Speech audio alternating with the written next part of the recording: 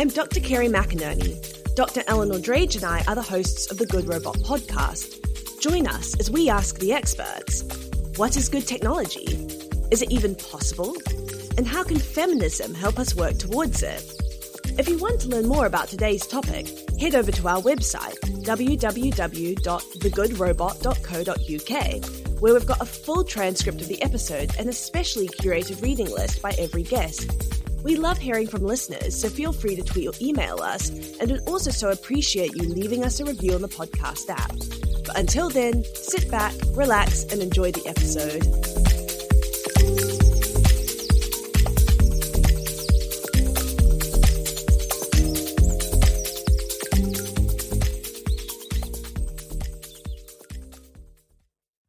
In this episode, we talk to Rebecca Woods, a senior lecturer in Language and Cognition at Newcastle University.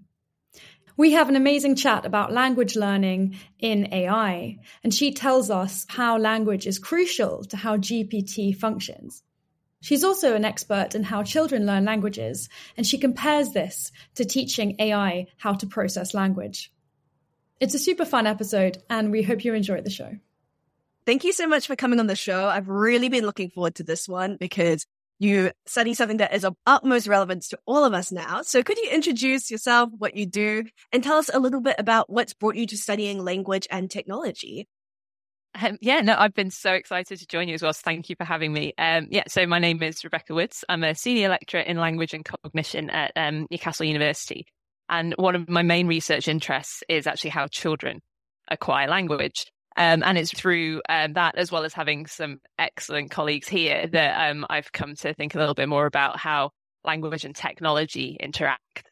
I think a lot of our students, when they join us here, think that language and technology means mostly things like how technology can influence new words, like additions into our lexicon, like, of course, the ever-present verb Google. One fun example I like to pull out that intersects with my research is how the word like in Icelandic has actually completely changed its morphological pattern just because of Facebook. So we can have a chat about that if you like. Sorry, I'm very unlanguagey. I just about managed to communicate in very normal terms. So what do you mean it's changed its morphological pattern? Right. So the verb like, likar, in Icelandic, was typically a verb, it's a bit like the English like, right, where it expresses not really an action. When you like something, you're not necessarily saying that you are performing some action in order to like it, but you're saying you are expressing some kind of feeling, right? And so in Icelandic, rather than using the equivalent of English I, you'd actually use something like the equivalent of English to me, as the subject. So to me likes and whatever the thing you like is, because it's really expressing this relationship of sort of feeling and experiencing rather than doing. But then along comes Facebook, and I think the Icelandic translation of Facebook comes along in the late noughties, and they need some way of labeling their Icelandic like button, right? And that is an action.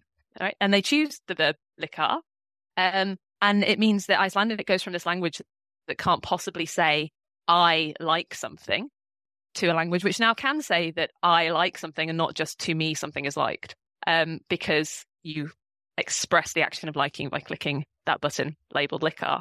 So so technology in that sense has changed up the shape of the grammar of Icelandic in a small way, but in a way that's still pretty cool. Oh my gosh, that's nuts. Sorry, it's just amazing because I feel like I was thinking more lol or whatever, just the kind of internet parlance that seep our way into everyday life. But I also very rudely interrupted you. So you were saying that's how we often think about tech and language, but how are you also thinking about it beyond sort of changing language forms? So a big debate or a big topic of interest in child language acquisition is what tools are children actually using in order to take all of the language that they're hearing or seeing and break it down, make sense of it in units such that they can, build it back up again into whatever it is they want to say or sign. And there's a question, and this was really sort of introduced by Chomsky in the 50s and 60s, about whether or not there's some part of our cognition that is specialized for language and language alone. It's not just part of our general learning capacities. It's quite it's a vigorous debate. It can get occasionally quite nasty.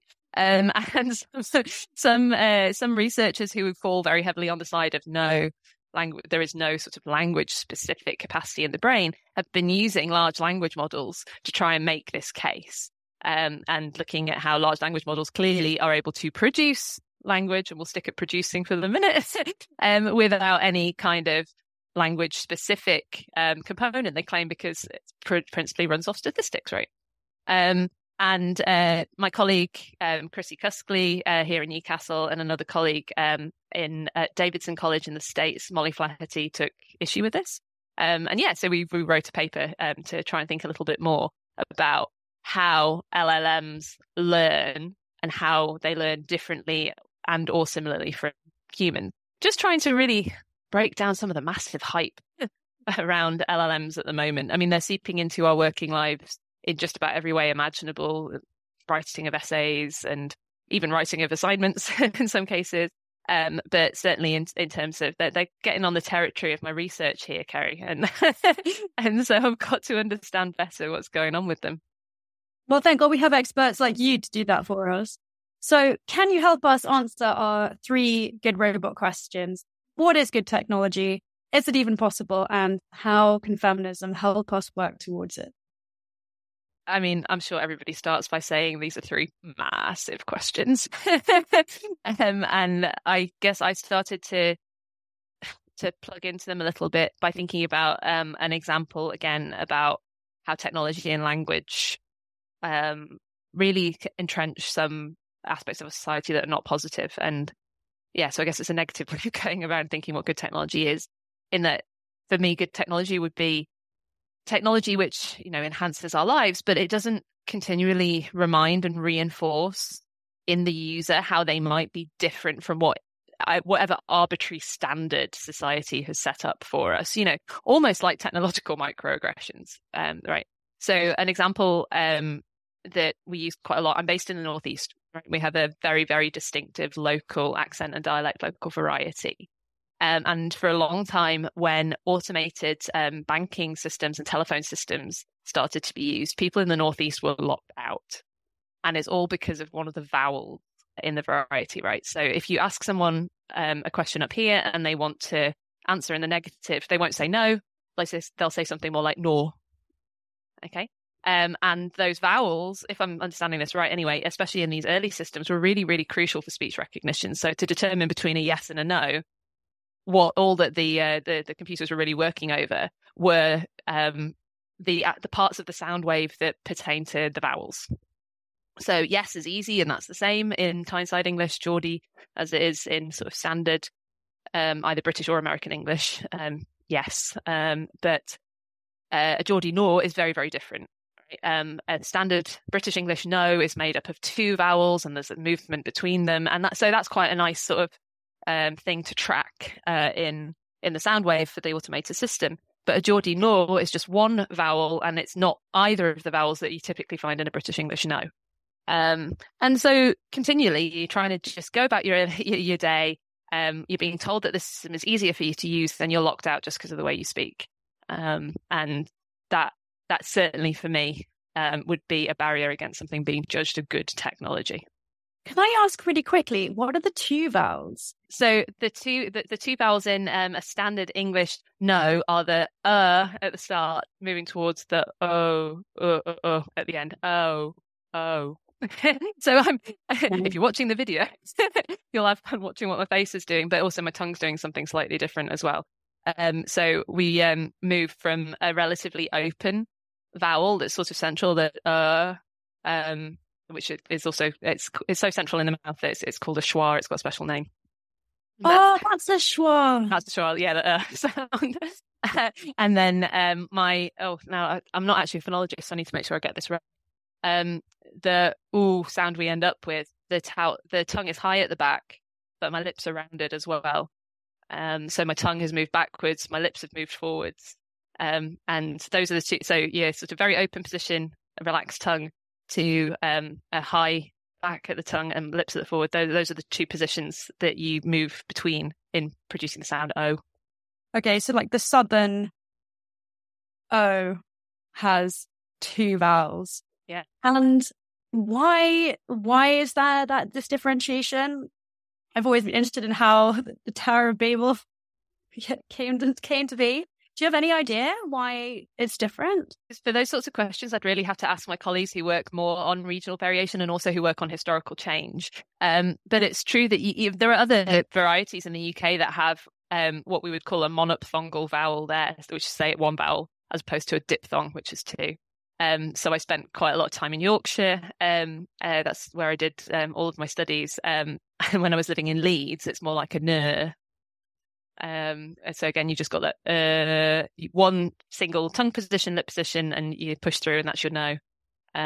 So I don't know. It's possible in the British context it has to do with like contact, very early contact with other languages, so particularly Old Norse.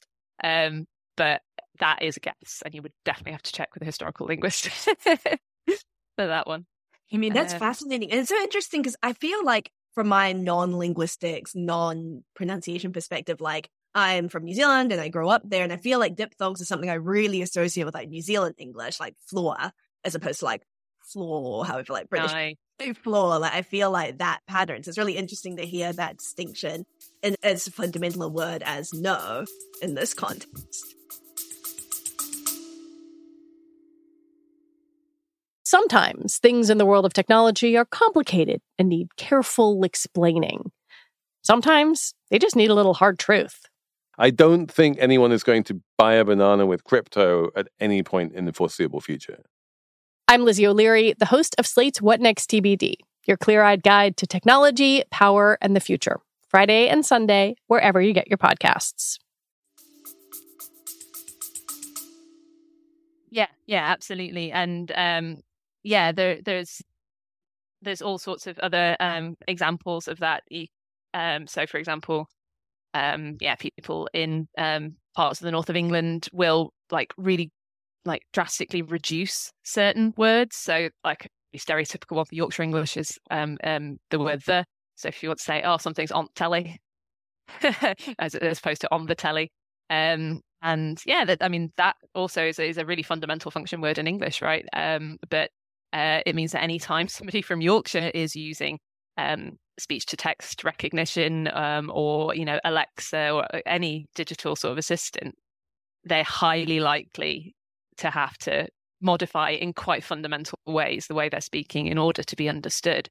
Because digital assistants was something else I was thinking of, and I was thinking about good technology, a technology which has these applications in context of disability and creating access and inclusion. But again, if you're having to modify the way that you speak in these fundamental ways, it's inclusion at a price. It's inclusion and reminding you of just another way in which you might be excluded in some way. These technologies are super, super complex. Yeah, I completely agree. I think it's one of the things that Eleanor and I see a lot with AI applications is that they have this promise of scale, this idea that they can be widely applied.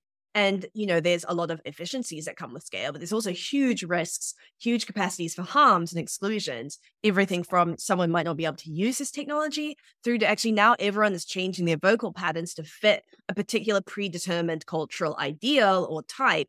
And that is itself like a really sad loss.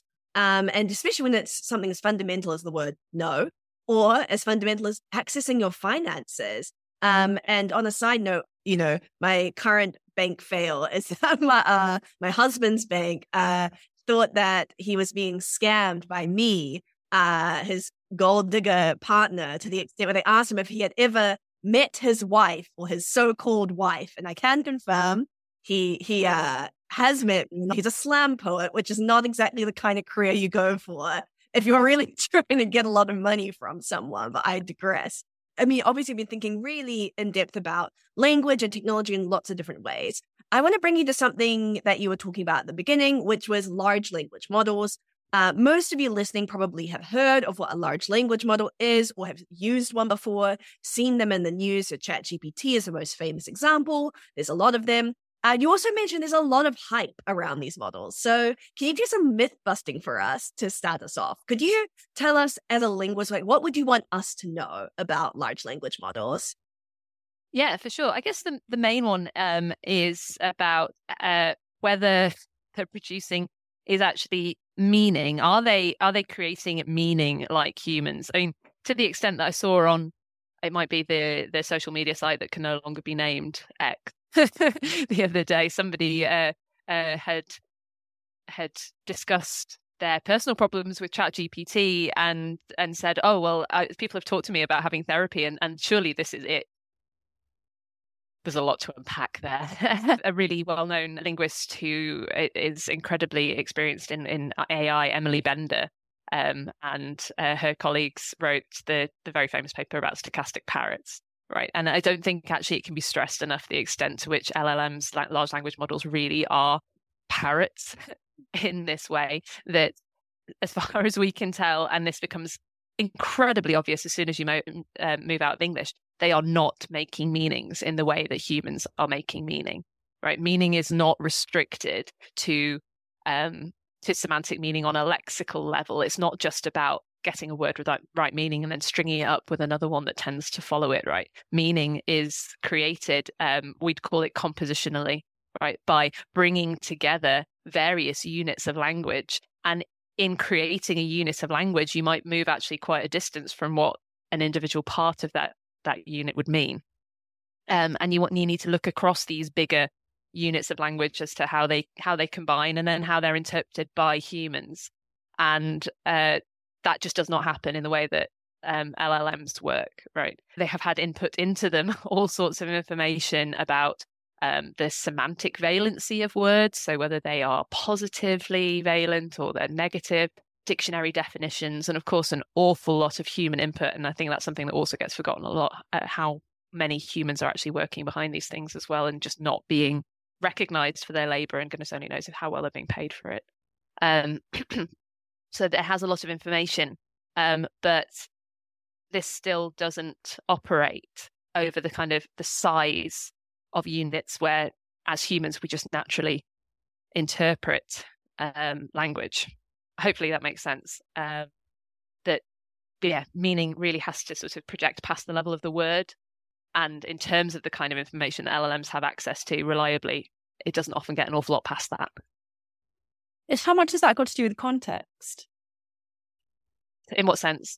The sense that understanding something, when we create a sentence, when we're trying to communicate with someone, it's very context dependent. So it also says a lot about where we are and what our context is. But what happens to context with GPT, because it doesn't have its own, I guess you can argue it has a sort of computational context. But yeah, how does GPT learn? What can it tell us about the way that we learn, and the importance of context? Yeah, no, this is a hugely important question, and it's one that Chrissy and Molly and I really deal with in our paper. That children do not learn from strings of language alone. Certainly not in the way that large language models, language learning models do.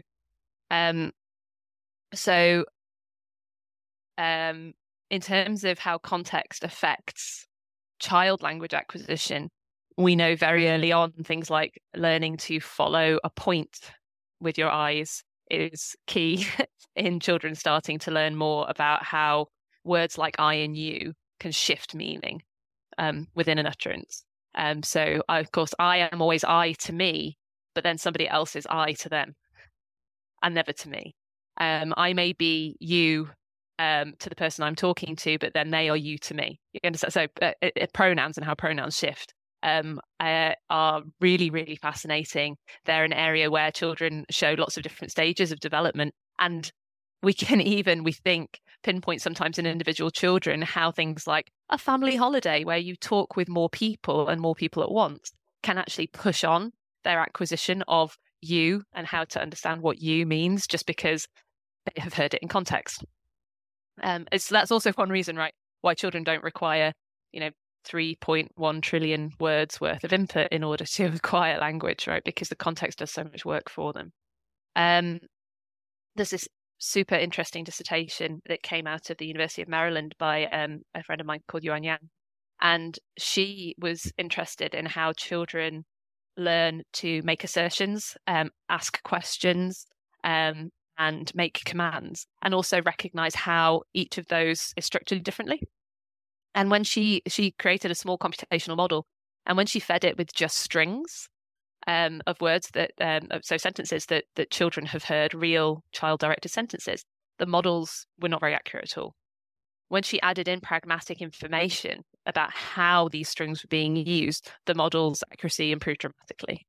And this just goes to show how crucial a role context plays in child language acquisitions. And large language models don't have access to any of that. So you can give them a string like, let's think of a good one. What's the name of Taylor Swift's new squeeze? What's his name? Oh, the footballer, Travis. I didn't know how to pronounce his last name. Is it Kelsey? But it begins, I know what it looks like. I just don't know how to pronounce it. Right. Okay, we'll go with Kelsey. Why not? Didn't Travis Kelsey play well at the weekend? Right. And depending on the intonation I give to that utterance and context, so what I already know, what I know about what you know, that can actually mean some quite different things. Like I could be being patronizing. I could be being astonished. I could really be asking for your opinion, right? Based on all of these factors. And again, none of this is information that LLMs have access to because they operate over text, and text is such a specific mode of language, of language in use. I'm not entirely sure I've answered your question. It does answer the question of why there's so many miscommunications over WhatsApp. I'm dating at the moment, and I think I obviously have no idea how to message, but my messages are always being communicated wrong, interpreted not in the way I intended. And I don't understand jokes and sarcasm are totally lost on me. And I think this means that, the success of my romantic life hinges on this thing that I have no control over. I also felt like during COVID as well, when it was so much more text-based communication, I feel like I saw so many different relationships break down in different ways. There were just so many more capacities for miscommunication. I do think with something to do with the specific modality of being text only was making life pretty hard for people. Yeah, I think it also means that conventions are are sort of developing and arising all the time, and they're not arising the same way in different communities, especially when it comes to texting, right? Because we've got generations who grew up entirely without mobile phones, those who grew up with much less complex mobile phones, and now we've got instant messaging in a very accessible way, and the whole suite of emojis and all the wonderful things you can do with those. There's a couple of people who've talked about punctuation, particularly how punctuation is used in WhatsApp messages just recently. I wouldn't necessarily be averse to sending a WhatsApp message with a full stop at the end if I finish. But apparently if my students did that, my 18-year-old first years, then they would be signaling, no, I am annoyed at you. Yeah. Right. So all these sort of conventions that are just arising within groups, it's almost like lexical variation, so sort of words that different generations use, but it's on a more subtle level than that. It's on the kind of syntactic structural sort of level that these things are being interpreted. So it makes it really hard for those of us who've grown up somewhere in the middle. I had a Californian boyfriend at uni, and he didn't use punctuation at all in his messages, and so I kind of started doing that because I was lame. And now I'll send messages to people and they'll be like, no punctuation, are you going out later? But I'm not too interested. There's not a question mark, It's terrible. It's a disease. Anyway, I'm sorry. It reminds me of that line in that Lorde song where she's like, I overthink your punctuation use. And I feel like that's such an integral part now of relationships work.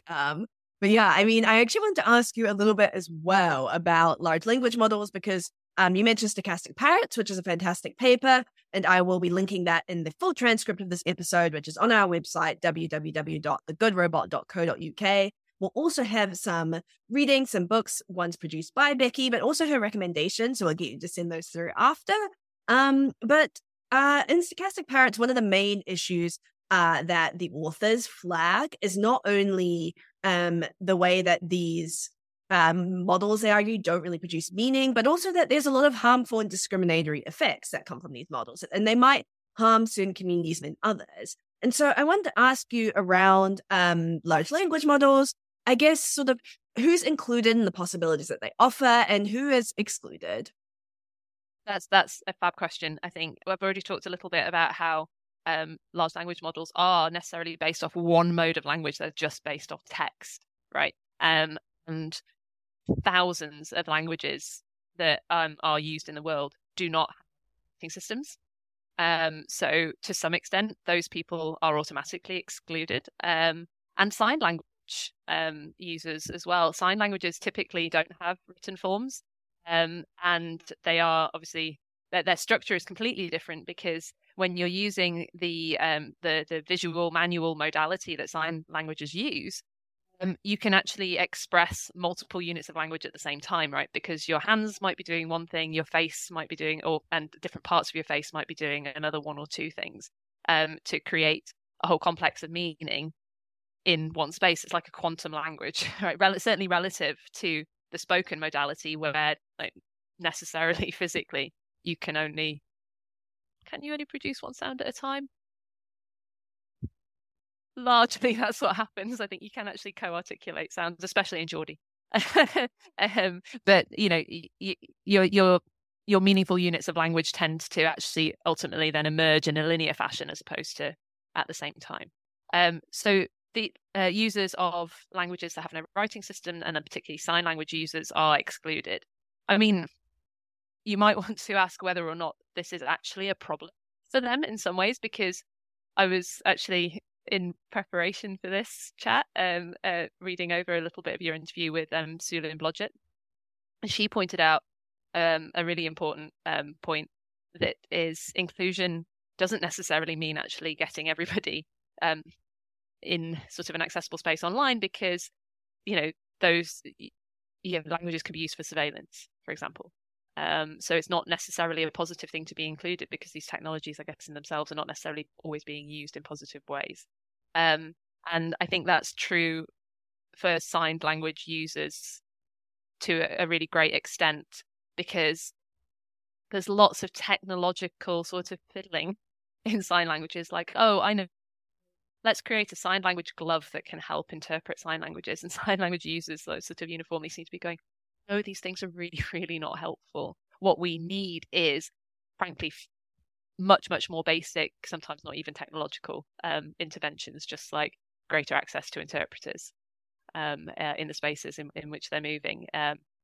Inclusion in legal bills, for example. So British Sign Language now, is still just on its way to becoming a legally recognised language of the UK, right? And that really, in no small part, is due to Strictly Come Dancing from when Zailing Ellis was involved in it. BSL has been recognised in a greater capacity in Scotland for longer, but not in England and Wales. Right, so these users of these languages are excluded, but at the same time, actually, when thinking about exclusion, we want to think whether or not they would want to be included, and whether or not they would be included on their terms and in the terms that they need. It's that constant debate about whether we should be leaning in or out, whether we should be resisting these technologies or whether we want some kind of reform. And I think it's always a really interesting point of contention, because, we've been working with organizations that are trying to help more languages be represented in AI. But there are all these sorts of consequences to being part of this system. So it's kind of interesting to think with that tension and the temporalities that they register, whether it's like a long-term improvement or just a short-term intervention. I'm really interested in bilingualism because I've got a lot of bilingual friends, and a few of them just can't finish a sentence in one language. They'll always kind of go for the easiest, or the word that comes to them first. And there's been some interesting work around large language models and bilingualism, trying to improve the way that they process bilingual speech. But are there any other issues around bilingualism, and how can LLMs improve their understanding of the way that multilingual and bilingual people communicate? Yeah, I'm so glad you're asking me about this. I love thinking about the multilingual context. And partly because one of the things that I like to look at in my research as well is code switching. So the mixing of multiple languages, exactly like you just mentioned, how, somebody who has multiple languages will rarely, given the right situation, confine themselves to just one, because there's certain things that you feel you can express better in a different language, that you can express with fewer words in certain languages, or simply it's just more fun and it represents who you are better. It would seem like LLMs on the whole, not so good with multilingual sort of data sets, which again is kind of not surprising. There's so few languages represented, and as soon as you introduce multilingual texts, it's going to mess up totally your probability calculations in terms of words follow on from each other. A couple of recent papers have suggested that in terms of LLMs being able to provide translations of code switching, they just do a really, really poor job of it. And in terms of producing code switched texts, a really interesting paper by Zheng Qinyong and her colleagues noted that actually it really depended on the combination of the languages as well, which probably has an awful lot to do with how well they're represented in text, and especially in internet text. So, for example, when they asked ChatGPT to produce a short passage in Singlish, which is a variety of English spoken in Singapore that has a lot of influence from Mandarin Chinese and Malay in particular, it did an okay job of producing some Singlish. But when it asked ChatGPT to produce a text that was Tamil and English code switching, it was full of grammatical errors. It was semantically not meaningful because, again, right, semantics is not just about the individual words, but how they actually combine. It even started mixing scripts, which suggested it didn't really fully understand what sorts of text it was dealing with. And then in some other examples, it started introducing the wrong languages. Language tagging is not a straightforward process, especially in highly multilingual situations. So an example that Young and her colleagues gave was when they asked ChatGPT to give a Chinese-English mixed text as a Malaysian speaker would speak. And as soon as ChatGPT saw Malaysian, it went, oh, well, let's throw a whole load of words from Malay in there. Then it got lost along the way and was tagging half the Malay words as Chinese. And again, we're getting very close to the areas of stereotypes and other sort of potentially offensive uses of language, because it's wading into a political and social context that it has no way of dealing with.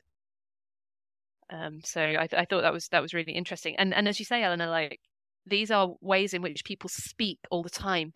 That said, it's not a way in which people necessarily write all that much. And so large language models are just not being fed with this kind of language at all. That's so fascinating. And I want to ask you a little bit more about that, just because for undesirable, unnecessary context about myself, I grew up around a lot of different kinds of pidgin Englishes. So forms of English that are spoken in different parts of the world that bear a lot of their words and some of their structural similarities from English as a root language, but they sound and they operate very differently in a lot of ways. So my dad is fluent in Bislama, which is a pidgin English spoken in Vanuatu. Spent a couple of years growing up in Sierra Leone, which speaks a pidgin English called Creole. And I'd also say that my own family, who are from Fiji, when they spoke English, I would say they spoke it with a different kind of intonation, different grammatical structures, that I wouldn't say that they counted it as pidgin English itself. But, I think there was definitely a difference in how they spoke English compared to, say, how I would speak English at school. And I know there's so many other kinds of pidgin English than the ones that I've named. And so I guess I wanted to ask you two very difficult questions just to hear your thoughts on it. I guess the first was thinking about what does it mean for large language models to actually be able to meaningfully grapple with not only writing, say, in English, but also understanding the complexities that go beyond not necessarily even just say the specific context of where a phrase is being used, but also the context of how the language itself has traveled. But then also, I guess, the big zoom out question that I really wanted to ask you, which was, I guess, when you're thinking about these issues to do with language and technology, how do they help you think about the broader relationship between history and politics and languages themselves? And they're often very deeply complex in colonial histories. Yeah, absolutely. So I mentioned, and I mean, Eleanor mentioned in her sort of intro to the question as well, that identity is so key in code mixing, and it leads to meaning being created on these really sort of micro levels within specific communities, right? Because even if you take two of the languages that are in constant contact today on a very wide scale, like Spanish and English, you still will find very, very different patterns of code mixing, especially, I guess, in a lexical sense, between sort of Mexican Spanish and US English speakers, and then on the one hand, and then British English speakers and, say, Castilian Spanish on the other. So there's a real point to be made here about how language and language names themselves, language designations, are really, really slippery things. We don't really have a definition for what a language is as opposed to a dialect, as opposed to an idiolect even. It's very fluid.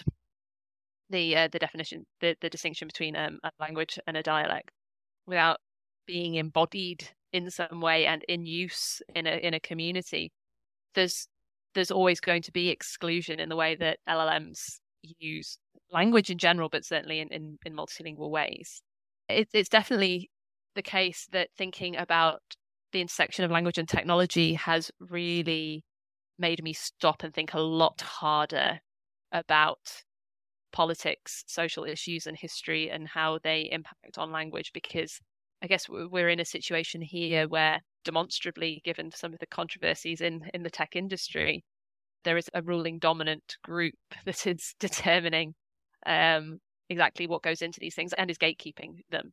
It's an analogy, I guess, for what has been happening for years and years and years in all of these different spheres. And the difference is, I guess, that we can see it happening, and it's very, very hard to stop.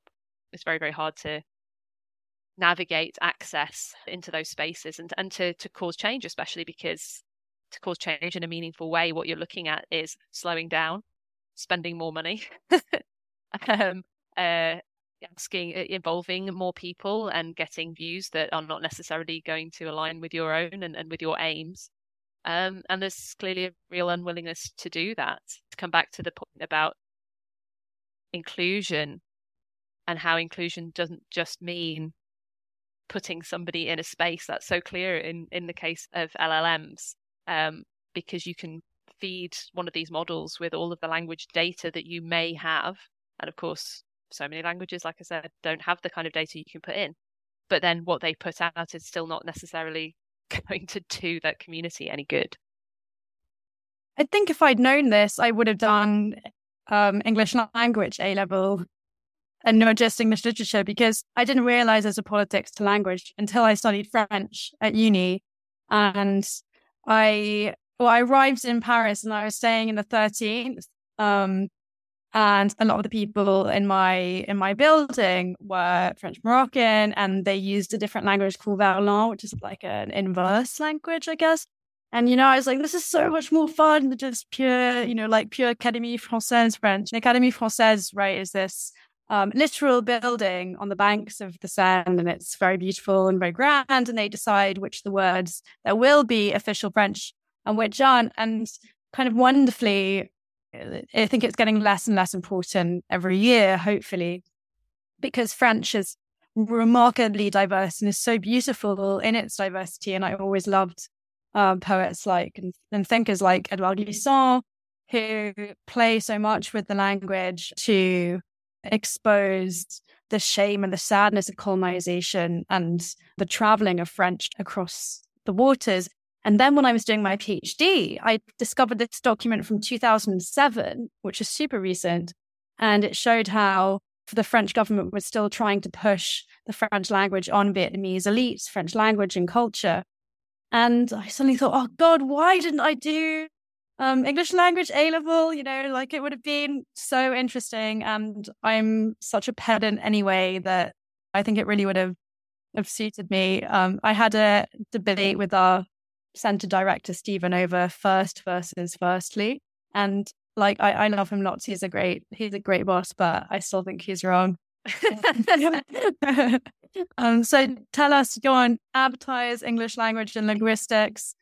I hope if we haven't convinced listeners already with this podcast, why should they go into it? Just to give a very brief definition, we'd call it basically the scientific study of language in all its parts, and understanding why it is, to the best of our knowledge, it still is a uniquely human behavior.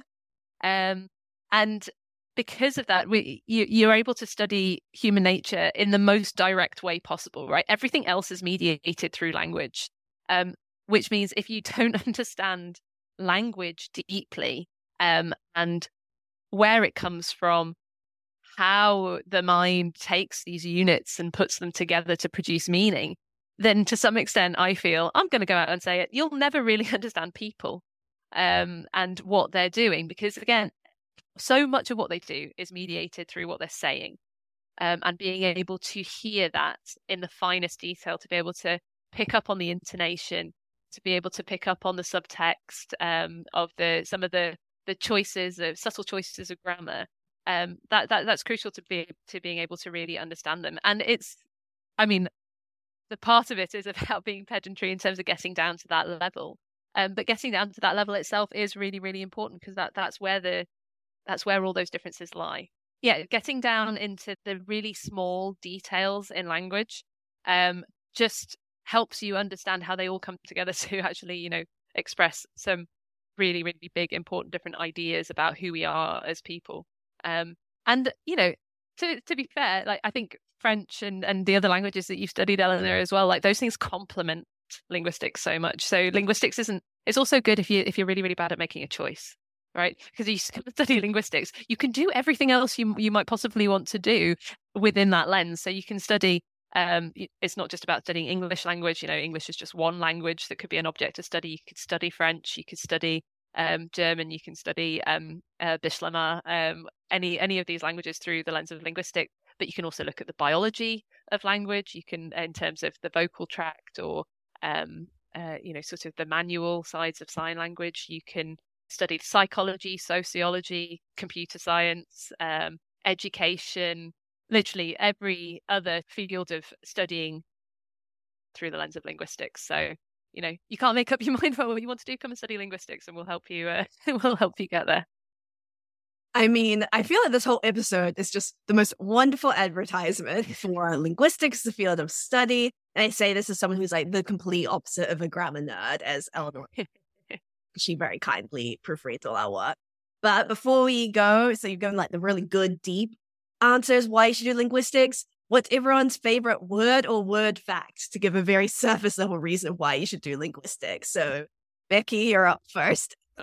So something that children do when they are learning their first language is they've got to try and work out, right, how, what we call predicates, so words essentially that relate things in the world, exactly how they work and what the structure of them is. And so it's really, really common for kids learning their first language to, make a guess, get it wrong, and produce these really lovely new utterances. So just this morning, my 2.5-year-old said, "My toy happies me," because he clearly is still working out what's a verb, what's an adjective. They're both types of predicates. What's the structure in which they can occur? So he's gone and done something called transitivization, where he's decided that this thing is capable of happying him, of making him happy. It's something that verbs can do in English, and it just made me really smile. So I share that with you. Happied you. Exactly. It happied me. Oh, that's so lovely. I hope he says that forever. Okay. I didn't have time to think about this before, but a couple of things. One, so I had a French boyfriend who wrote me the best ever French oral at uni for my final exam. And it was on words that the French won't use because they think they came from English, but actually they come from the old French. And I think the only one I remember is competition. So they'll say, the French will try not to say compétition. They try to say concours instead. But compétition actually does come from the old French, was Latin. But I think the earliest usage was in French to mean rivalry. And I love that. This is why being snooty about language is just so simple. That's super interesting. My very unfun one, but really links very well to what we're talking about, like bilingualism and multilingualism in terms of like how you combine languages is in Fijian, goodbye is more. It's MOCE, I think, because C is the.